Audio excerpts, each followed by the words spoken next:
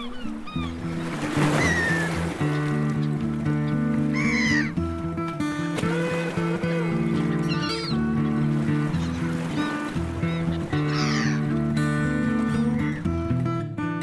day and welcome to the Sea Creatures podcast, a show all about the amazing animals that live beneath the waves.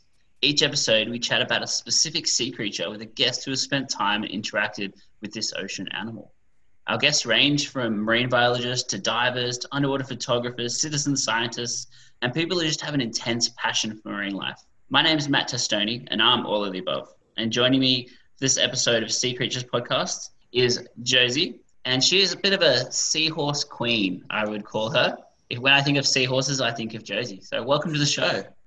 Thanks, Matt. Thank you very much for having me. No worries. Normally, I would say, why this animal? But I kind of didn't even have to ask what sea creature you would do. And I actually saved this sea creature, so seahorses, which is what we're doing today. I saved the seahorses just for you because I knew that this was your jam. So why are seahorses so special to you? I think seahorses are special to a lot of people. There is a myth in the Aboriginal culture that when you find a seahorse washed up, that you will meet your true love. For someone that might have found a few seahorses that are washed up, maybe that's you've got several true loves. I don't know, but yeah, I just think there's such a beautiful creature.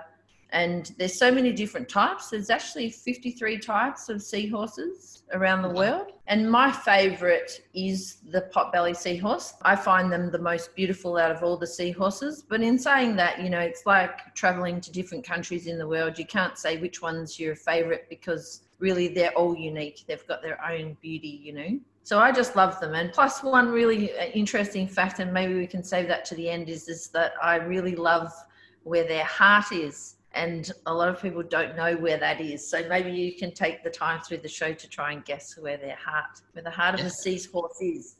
I have no idea. Seahorses, if you don't know what a seahorse is, they range from a couple of centimeters to about 30 centimeters long, I would say. And they float upright. So most fish swim along kind of like parallel to the ocean, whereas seahorses swim along perpendicular, so kind of sitting upright. Yeah, so the pot-bellied one is one that's found on the east and south coast of Australia, and they're one of the larger ones. Yeah, so why this seahorse, Josie? Of all the seahorses you would see? I think because, I really love the white seahorse, the pygmy seahorse. They're also unique in the wheaty sea dragon, but I really like the pot-belly seahorse because it's a little bit more confident than the other seahorses. Like we obviously in Port Phillip Bay, we have the wheaty sea dragon, the big belly seahorse, and the short-headed seahorse. The short-headed seahorse is known for being extremely shy. You would know this. The short-headed seahorse has babies all year round, whereas the pot-belly seahorse only has babies from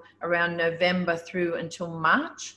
But when they're born, the pot-belly and the short-headed, at around the same time on a full moon, you'll actually see the two species side by side and around the same size. So a short-headed seahorse that's, say, a month old will be hanging out with a newly born pot-belly seahorse, and they're around the same size. So when we see the seahorse babies floating on that plankton level, it's actually quite amazing to think, wow, one of those is going to grow to around 6 centimeters at the most, and the other one's going to grow to the length of a ruler. And here they are hanging onto a piece of weed, multiples of them, sometimes there's 1, 2, and, they're working different rotations and rudders. And I think when we see seahorses, we think, they're just, they're the slowest swimming fish known, the smallest seahorse in the world. I think it swims 1.5 meters in an hour. So that's how slow it is. That'll take a long time to get to the shops. But I chose the potbelly seahorse because it's more confident. So over the time when I've photographed the potbelly seahorse, the males are very, very timid, but the females are quite gusto, And there's been seahorses that I've photographed for several years that once they seem to know who you are, they're a little bit show-offish, actually. They don't mind coming out and and showing you that they're grazing. I could keep going and going, but I want to stop. So, because you might have different questions. So, Yeah, I mean, just on the confidence thing, I think you're so correct, because one thing that's always struck me as amazing is, because I've dived for them a few times as well, like, and if you go for a night dive and you take a torch down, their confidence really shows out, because underwater torches attract a lot of tiny little shrimp, and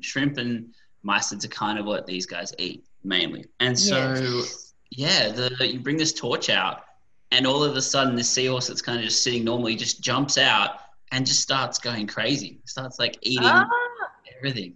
Oh, well, that's really interesting, because I don't use any flashes or strobes or anything like that. I'm always relying on that natural light. I mean, that's a choice that I make in the photography that I take, because I just love that natural light aspect. I know what you mean when you say that, because the difference between a seahorse when it's flat and when it's like turbulent on top of the water, and the difference between what they're like on a pylon as to how they are out on the sand. And I recently was going to talk about, in a post, about a seahorse that I've been photographing, that she was out on the sand grazing. Then when she saw me, I could tell that she was just she wasn't up for me at all. She's like, no, it's not going to happen. And so she just lay down and pretended that she was dead on the ground. And I was laughing, because I was just thinking, oh, you're not really dead. And I was thinking, does she know that I'm not going to be down here for that long, snorkeling, free diving? And so I went down, and then she's probably dead. And then I came up and I had some air. And as I looked down, she got up and she quickly went for the weed. So, they're so clever. They're so clever. Yeah, I think we really underestimate them. Yeah, with how they do that and the different behaviors. Because, some of them, as you said, will just be like, nah, person, I don't want to be near them. Whereas others, especially if food is up, I always find that, because I do try and photograph their eyes a fair bit, because they got this really, seahorse eyes, one cool thing about seahorse eyes is they move independently, and they can look kind of like both directions at once, which is crazy. I've got a few friends like that. Yeah, you never play Punch Bug. Do you know Punch Bug? The game Punch Bug? Yeah, in French they call it choupette. Yeah, I've played choupette with someone who can see around corners. So, yeah, I highly advise not playing Punch Bug with a seahorse, because I think they'd win. Yeah, well, seahorses don't actually officially have a stomach. So they do have what they call a stomach, but they don't have that lower intestine. So a seahorse baby will eat up to 2,000 times in one day. And then once they get bigger and bigger, then like a pot belly seahorse, so a big belly seahorse will eat probably around 250 times a day. So they need to continuously eat to live. So, you and I both know when we see them as these tiny little babies floating on that plankton level, and they're so susceptible. And then, then when we see them and they're bigger and they're in the weed and they've found their home, because they actually do inhabit an area. So they inhabit an area of around 1.5 meters, and then so a female will be in that, and then the male will overlap that area. So just a little tip, if you see one seahorse, pretty much you can guarantee you'll see two if you look hard enough.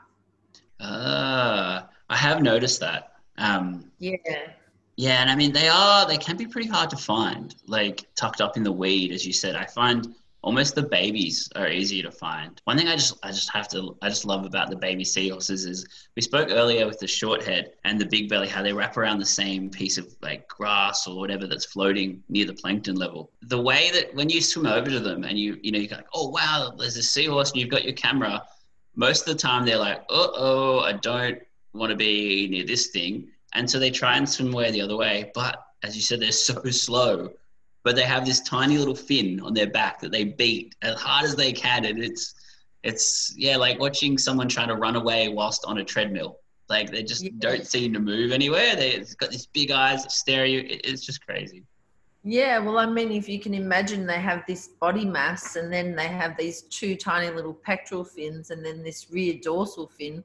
The way when they swim through the water and it waves, and, they're just so incredible. And, they can make that rear dorsal fin actually sit flat to the back of their back.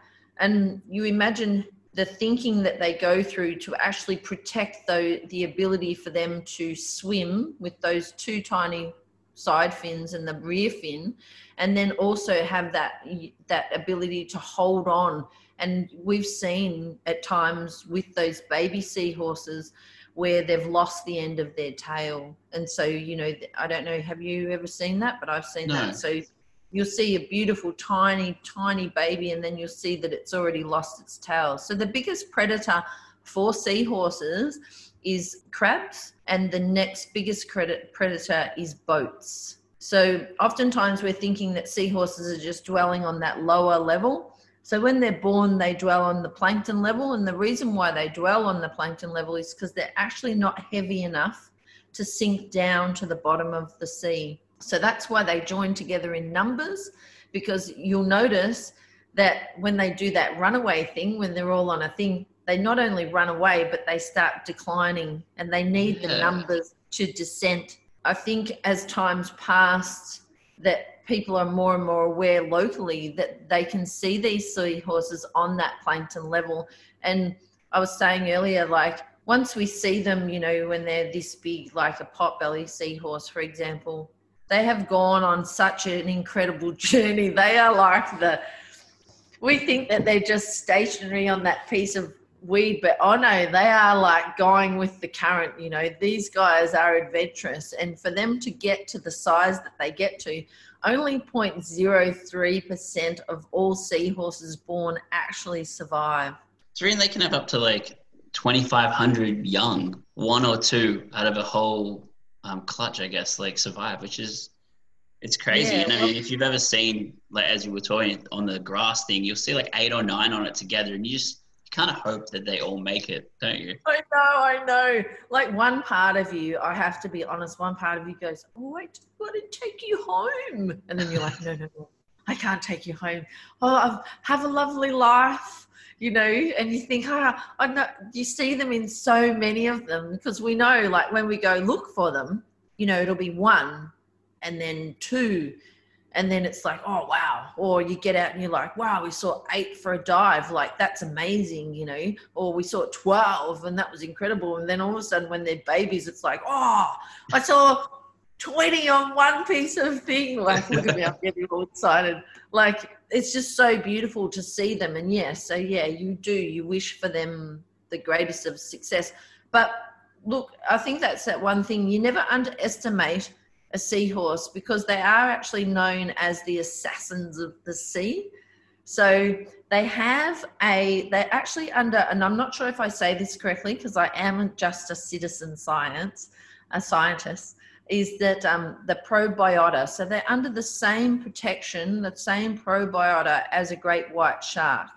So the great white sharks have a 68% strike rate for prey, and the seahorse has a 98% strike rate. I just keep giving thanks to the universe for not making seahorses as big as sharks. I mean, you would have seen in like movies and stuff, like, King Triton's riding a giant seahorse. And when you think about that fact that they never miss their prey, it's pretty scary. If they were the size of a shark too, like they would just suck you up. You'd be gone in a flash.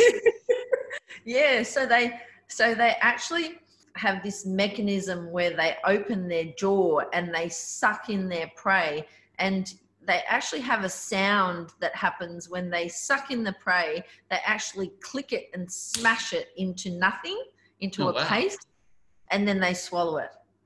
So they just kind of eat mushy fish. Yeah. And obviously they're carnivores because they're fish themselves. But I think the interesting thing about seahorses too is that exoskeleton. So, when we think about spider crabs, for example, a lot of people think, oh, look at all the dead crabs, not realizing that this crab has pushed itself out of this outer skeleton. When we think about us as humans, we think, oh, this is me kind of thing. Whereas a seahorse, actually its skeleton sits on the outer of its body, and that's what you're seeing. So I actually have here a seahorse. Yeah, so this was found on Seaford Beach, washed up by a friend of mine, and this is a male And when I've let him dry out, I've tried to keep his pouch open. But I mean, look at him. Isn't he just amazing? Yeah, so I mean, he's about the size. So Josie's showing he's about the size of like just bigger than your hand. Yeah, a little bit longer than your hand. He's in the perfect position. His little tail curled and like it almost looks like it's fake. Like just amazing. Yeah, so amazing. And so when he washed up, so he still has his side fins and he still has his rear fin. So just a miracle, this. And I absolutely treasure it. I treasure it. Yeah, and I mean, like we are just talking about the bony kind of plates, and you can see if you like look at the seahorse picture, you can see that that's how they get their protection is that they have like these bony fused plates. If you kind of like if your spine, like each vertebrae totally engulfed you, and that's why they're able to kind of swim around really slowly because they're just all bone, which is pretty crazy. Yeah, well, the thing is that's amazing about them is that you know, if we were to pass away, we would decompose and all would be left would be our skeleton. And this is what I mean about having that outer skeleton, because once they're gone, they're still absolutely complete, which is just an absolute miracle in itself. An interesting fact about seahorses is, I don't know if you know this, is that they actually, if they're attacked and bitten, let off a really pungent smell to their prey. So they have that secret mechanism. And as we know, thinking about that marine environment is such a toxic environment. You know, it's like working, I don't know a toxic work environment, but, you know, it's like getting up each day, you know, it's dog eat dog world, you know, they're always having to look out and make sure that they're not eaten and done. And then we were talking before the segment and talking about that amazing picture where we had the Seaside Scavenge this year and we got them to carve the smooth ray from sand, and we put a seahorse on the tail of a smooth ray. And that was actually based on a photo taken by a gentleman across in Brighton of a seahorse catching the ride on the tail of a smooth ray. So seeing those friendly moments between sea creatures is actually just so inspiring. You just think, wow, we just don't know anything. Like I was like, oh, that's the bus to school, you know, or, you know, he's getting a lift to his mate's house and he's just taken the easy road. Scientists still to this day cannot work out the mechanism of a seahorse's tail. It is the most intricate piece of engineering in the world. And they're still to this day trying to work out how it's formed. So when we think of a seahorse tail, we think it's round, but it's actually not. It's actually square. But this movement of this tail, they're actually able to move in 360 degrees. And like I was saying before, that's their life. Their life is this, and their dorsal and pectoral fins. Yeah, because their tail like lets them hold on to their habitat against the current. And, you know, I mean, if you can't hold on to a piece of seaweed when the current goes, you're just going to get swept away into the big blue, and there's not a really good food source. One other thing, like in seahorse kind of biology, I guess, or just really cool facts, is we have to cover their reproduction and mating, because I think that's just the craziest of all the facts. Yeah. And I look, it's so beautiful because so many people come up to me and talk to me about seahorses. And the reproduction of seahorses is really interesting because actually the female has a penis-like instrument. So under the belly, there's a little fin between the tail and the belly, and it's actually an anal fin. And then in front of that, she actually has, it's like penis-like, that comes out. So what she does is there's a courting process beforehand with seahorses.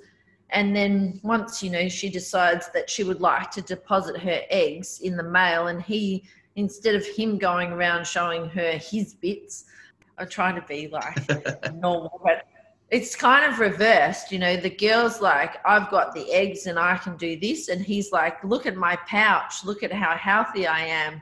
So once he convinces her and they do this sort of dance, this ritual, and in every species it's different.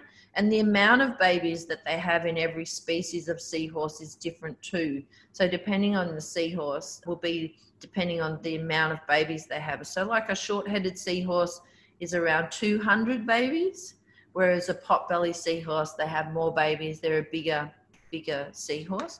What they believe the reason why the male actually carries the babies is because it gives the female and the opportunity to produce eggs again.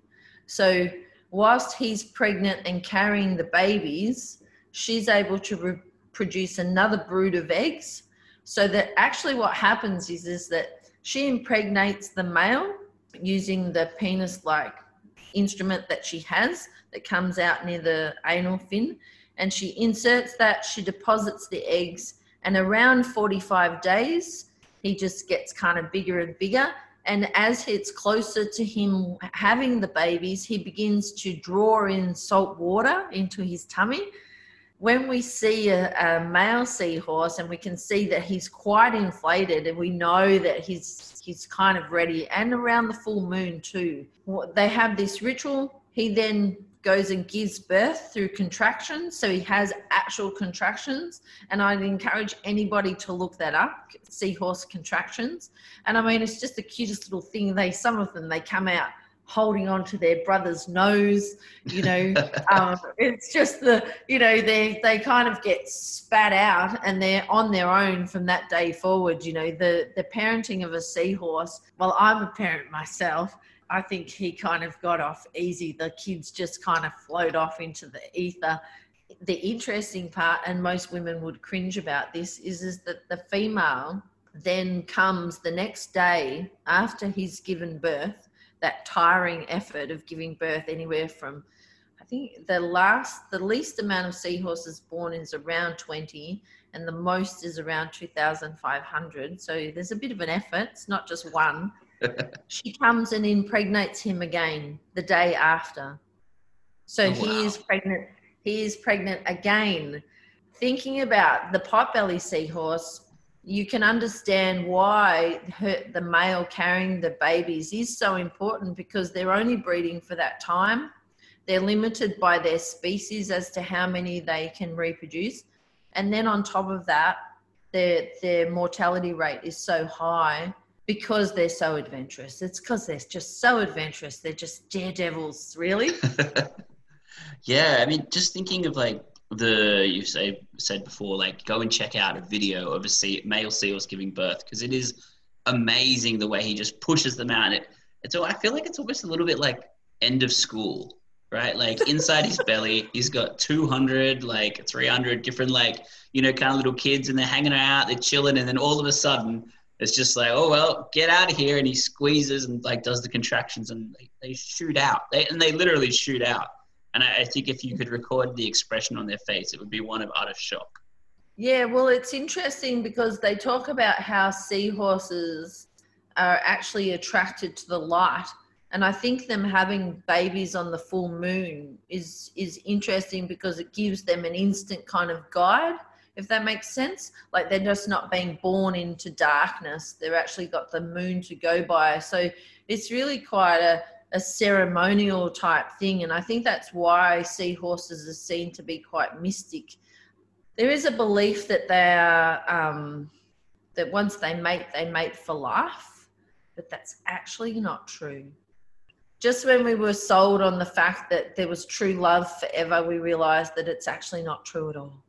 So they actually are swingers. They are known for swapping partners. They've done research on seahorses and found that if they remove a partner and replace it with another one, that the seahorses will adapt and then they'll just move on with their lives quite quickly. They don't hold on. They're not holding on to any grudges with relationships. I think part of it too is because with like the breeding, they do a bit of like an intricate dance when they start off with, and they think it's kind of to get them synchronized, so that they're, when the eggs are deposited into the male's belly, that it's not like mist, and so they're all swimming together. And I think it's kind of like they stay together for a season because they're just like, oh, well, I've already danced with this partner. Like they kind of know my moves. We can have a few, and then before, if you've got to find a new one, you got to go to all this effort. So I think that's kind of. What I was going to say was, you're right in that once they mate. So once she deposits her eggs, she actually stays around and she goes every morning and she checks on him. So they will do this dance for several days prior. So it is about that unison, because at the end of the day, she's actually going to give birth like by depositing these eggs. And she needs that synchronicity, ability to be synchronized with her partner, because you imagine the day you decide that you're going to drop the eggs off into his pouch and it's like a northerly, like you're in trouble, that stuff, this is real business, She has to line herself and get those eggs into the pouch, She's like the Michael Jordan of the sea, really, She's preparing herself to get all those eggs in one basket. And I mean, that's an incredible effort. So yeah. What's your favorite experience you've had with the seahorse? There's one seahorse that I photograph, and I've been photographing her for about 5 years. She goes and she comes back, and on my Instagram, I actually have filmed her feeding. And it's like, as soon as she sees me, she knows that it's me. And her behavior is the same every time. She comes out, she's proud. She loves to show me how she can hunt for food, and she'll stay around. And there's been times when I've gone, because I don't like to be in their faces too much and all that sort of stuff. And I will be like, okay, I'll stop photographing you now, 300 photos is enough of one. No, I'm exaggerating. And then I'll turn around and she's following me to the next pylon. Oh, wow. And I'm like, stop it. And that's what I just love. It's like they're little, I hope I don't sound like I'm condescending, but they're like a dog. It's like once they know you and they know that you're friendly and they know that you're not going to do anything to them, their nature is just to show you how they're living, what they're doing, And I mean, obviously I can't say that for all seahorses, because like I talked about earlier, we, they can get very frightened. And I think that that's a really good water etiquette for people to remember, especially when using flashes and strobes and things, because I know everyone tries, well, not everyone, but a lot of people really try to get a good photo. And I think there's got to sort of be that limit, because too many lights and flashes and strobes for seahorses and any marine creature actually blinds them. That's why I choose just to go by natural light. Anyways, I'd probably lose a strobe if I used it. You always see that person online going, I lost my strobe. I'll be like, that'd be me. Yeah, and I think that's like a really interesting point. Like I always talk about to people when I teach underwater photography, like why video lights versus strobes. So there's two kinds of things when you take underwater photos when you want to have artificial light, and why strobes are just a single flash, and I think they give a lot less damage to the eye. Yeah. And even then, I try and, like, if I find a seahorse, I'll take 2 or 3 photos and then leave it be. And I think that's, and once they kind of relax, as you said, they'll come near you. My favorite thing about them, though, when you see them and you're trying to, interact with one, or you're trying to get a photo, is that if they're out in the open, they'll turn away and they'll pretend you're not there. But if they're hidden behind the weed, they'll actually stare at you because they think they're hidden, and they'll actually really have a good look at you. And it's crazy. Like, you see them or you see them look at you with one eye and the other one's looking how to get out of there. Like they're like, hi, see ya, So we're almost at the end. So where is the heart? I'm still thinking. Ed. I can't just give it up like that. You have to at least have a go. You have to try and think. All the whole body of this seahorse. Where would you think that her heart is? I would have to say, like, in her belly. Okay, it's not in her belly. One more go. Come on. In just below her neck? Oh, yeah. So her heart is actually behind her pectoral fin. Oh, wow. So, like, quite high up. When you see them and they're more transparent, you can actually see the heart. So just kind of, if your ear was a fin, which is what seahorses kind of have, and then just below your ear is your heart, which is, wow, it's really crazy. Well, thanks heaps for being on the podcast. And that kind of brings us to the end of our seahorse episode. Thanks, Josie, very much. And if anyone wants to see more of your amazing photos and like just more about seahorses and stuff, what's the best way for them to do that? The best way would probably just to follow on Instagram if people have Instagram. So my user account is share, as in to share, SHARE, and then Josie. So yeah, so you can see lots of seahorses. Sometimes I have a bit of seahorse spam. And I was actually looking the other day, someone put on there, oh, I've missed the seahorses. So I obviously haven't been posting enough about seahorses. I must do that. So if you want to see more seahorses, and seahorses are never spam, no matter how many pop up, because they're always amazing, yeah, check out Josie's Instagram. Once again, thanks, Josie. It's been amazing. Thanks so much. Thank you. Sea Creatures Podcast is hosted, produced, and edited by myself, Matt Testoni. You can see more of my photography on Instagram, Matt_Testoni_photography, and my webpage, mtunderwatermedia.com. If you like the podcast, please subscribe, leave a review, and visit our Patreon account, patreon.com/seacreaturespodcast. During this episode, we talked about the big belly seahorse and the potbelly seahorse. They're actually the same animal, same species, different name. Production assistance by George McGrath, and music by Dan Musil and his amazingly cool slide guitar. Tune in next time to hear all about the tasseled anglerfish with Steve Cooder. This has been the Sea Creatures Podcast, over and out.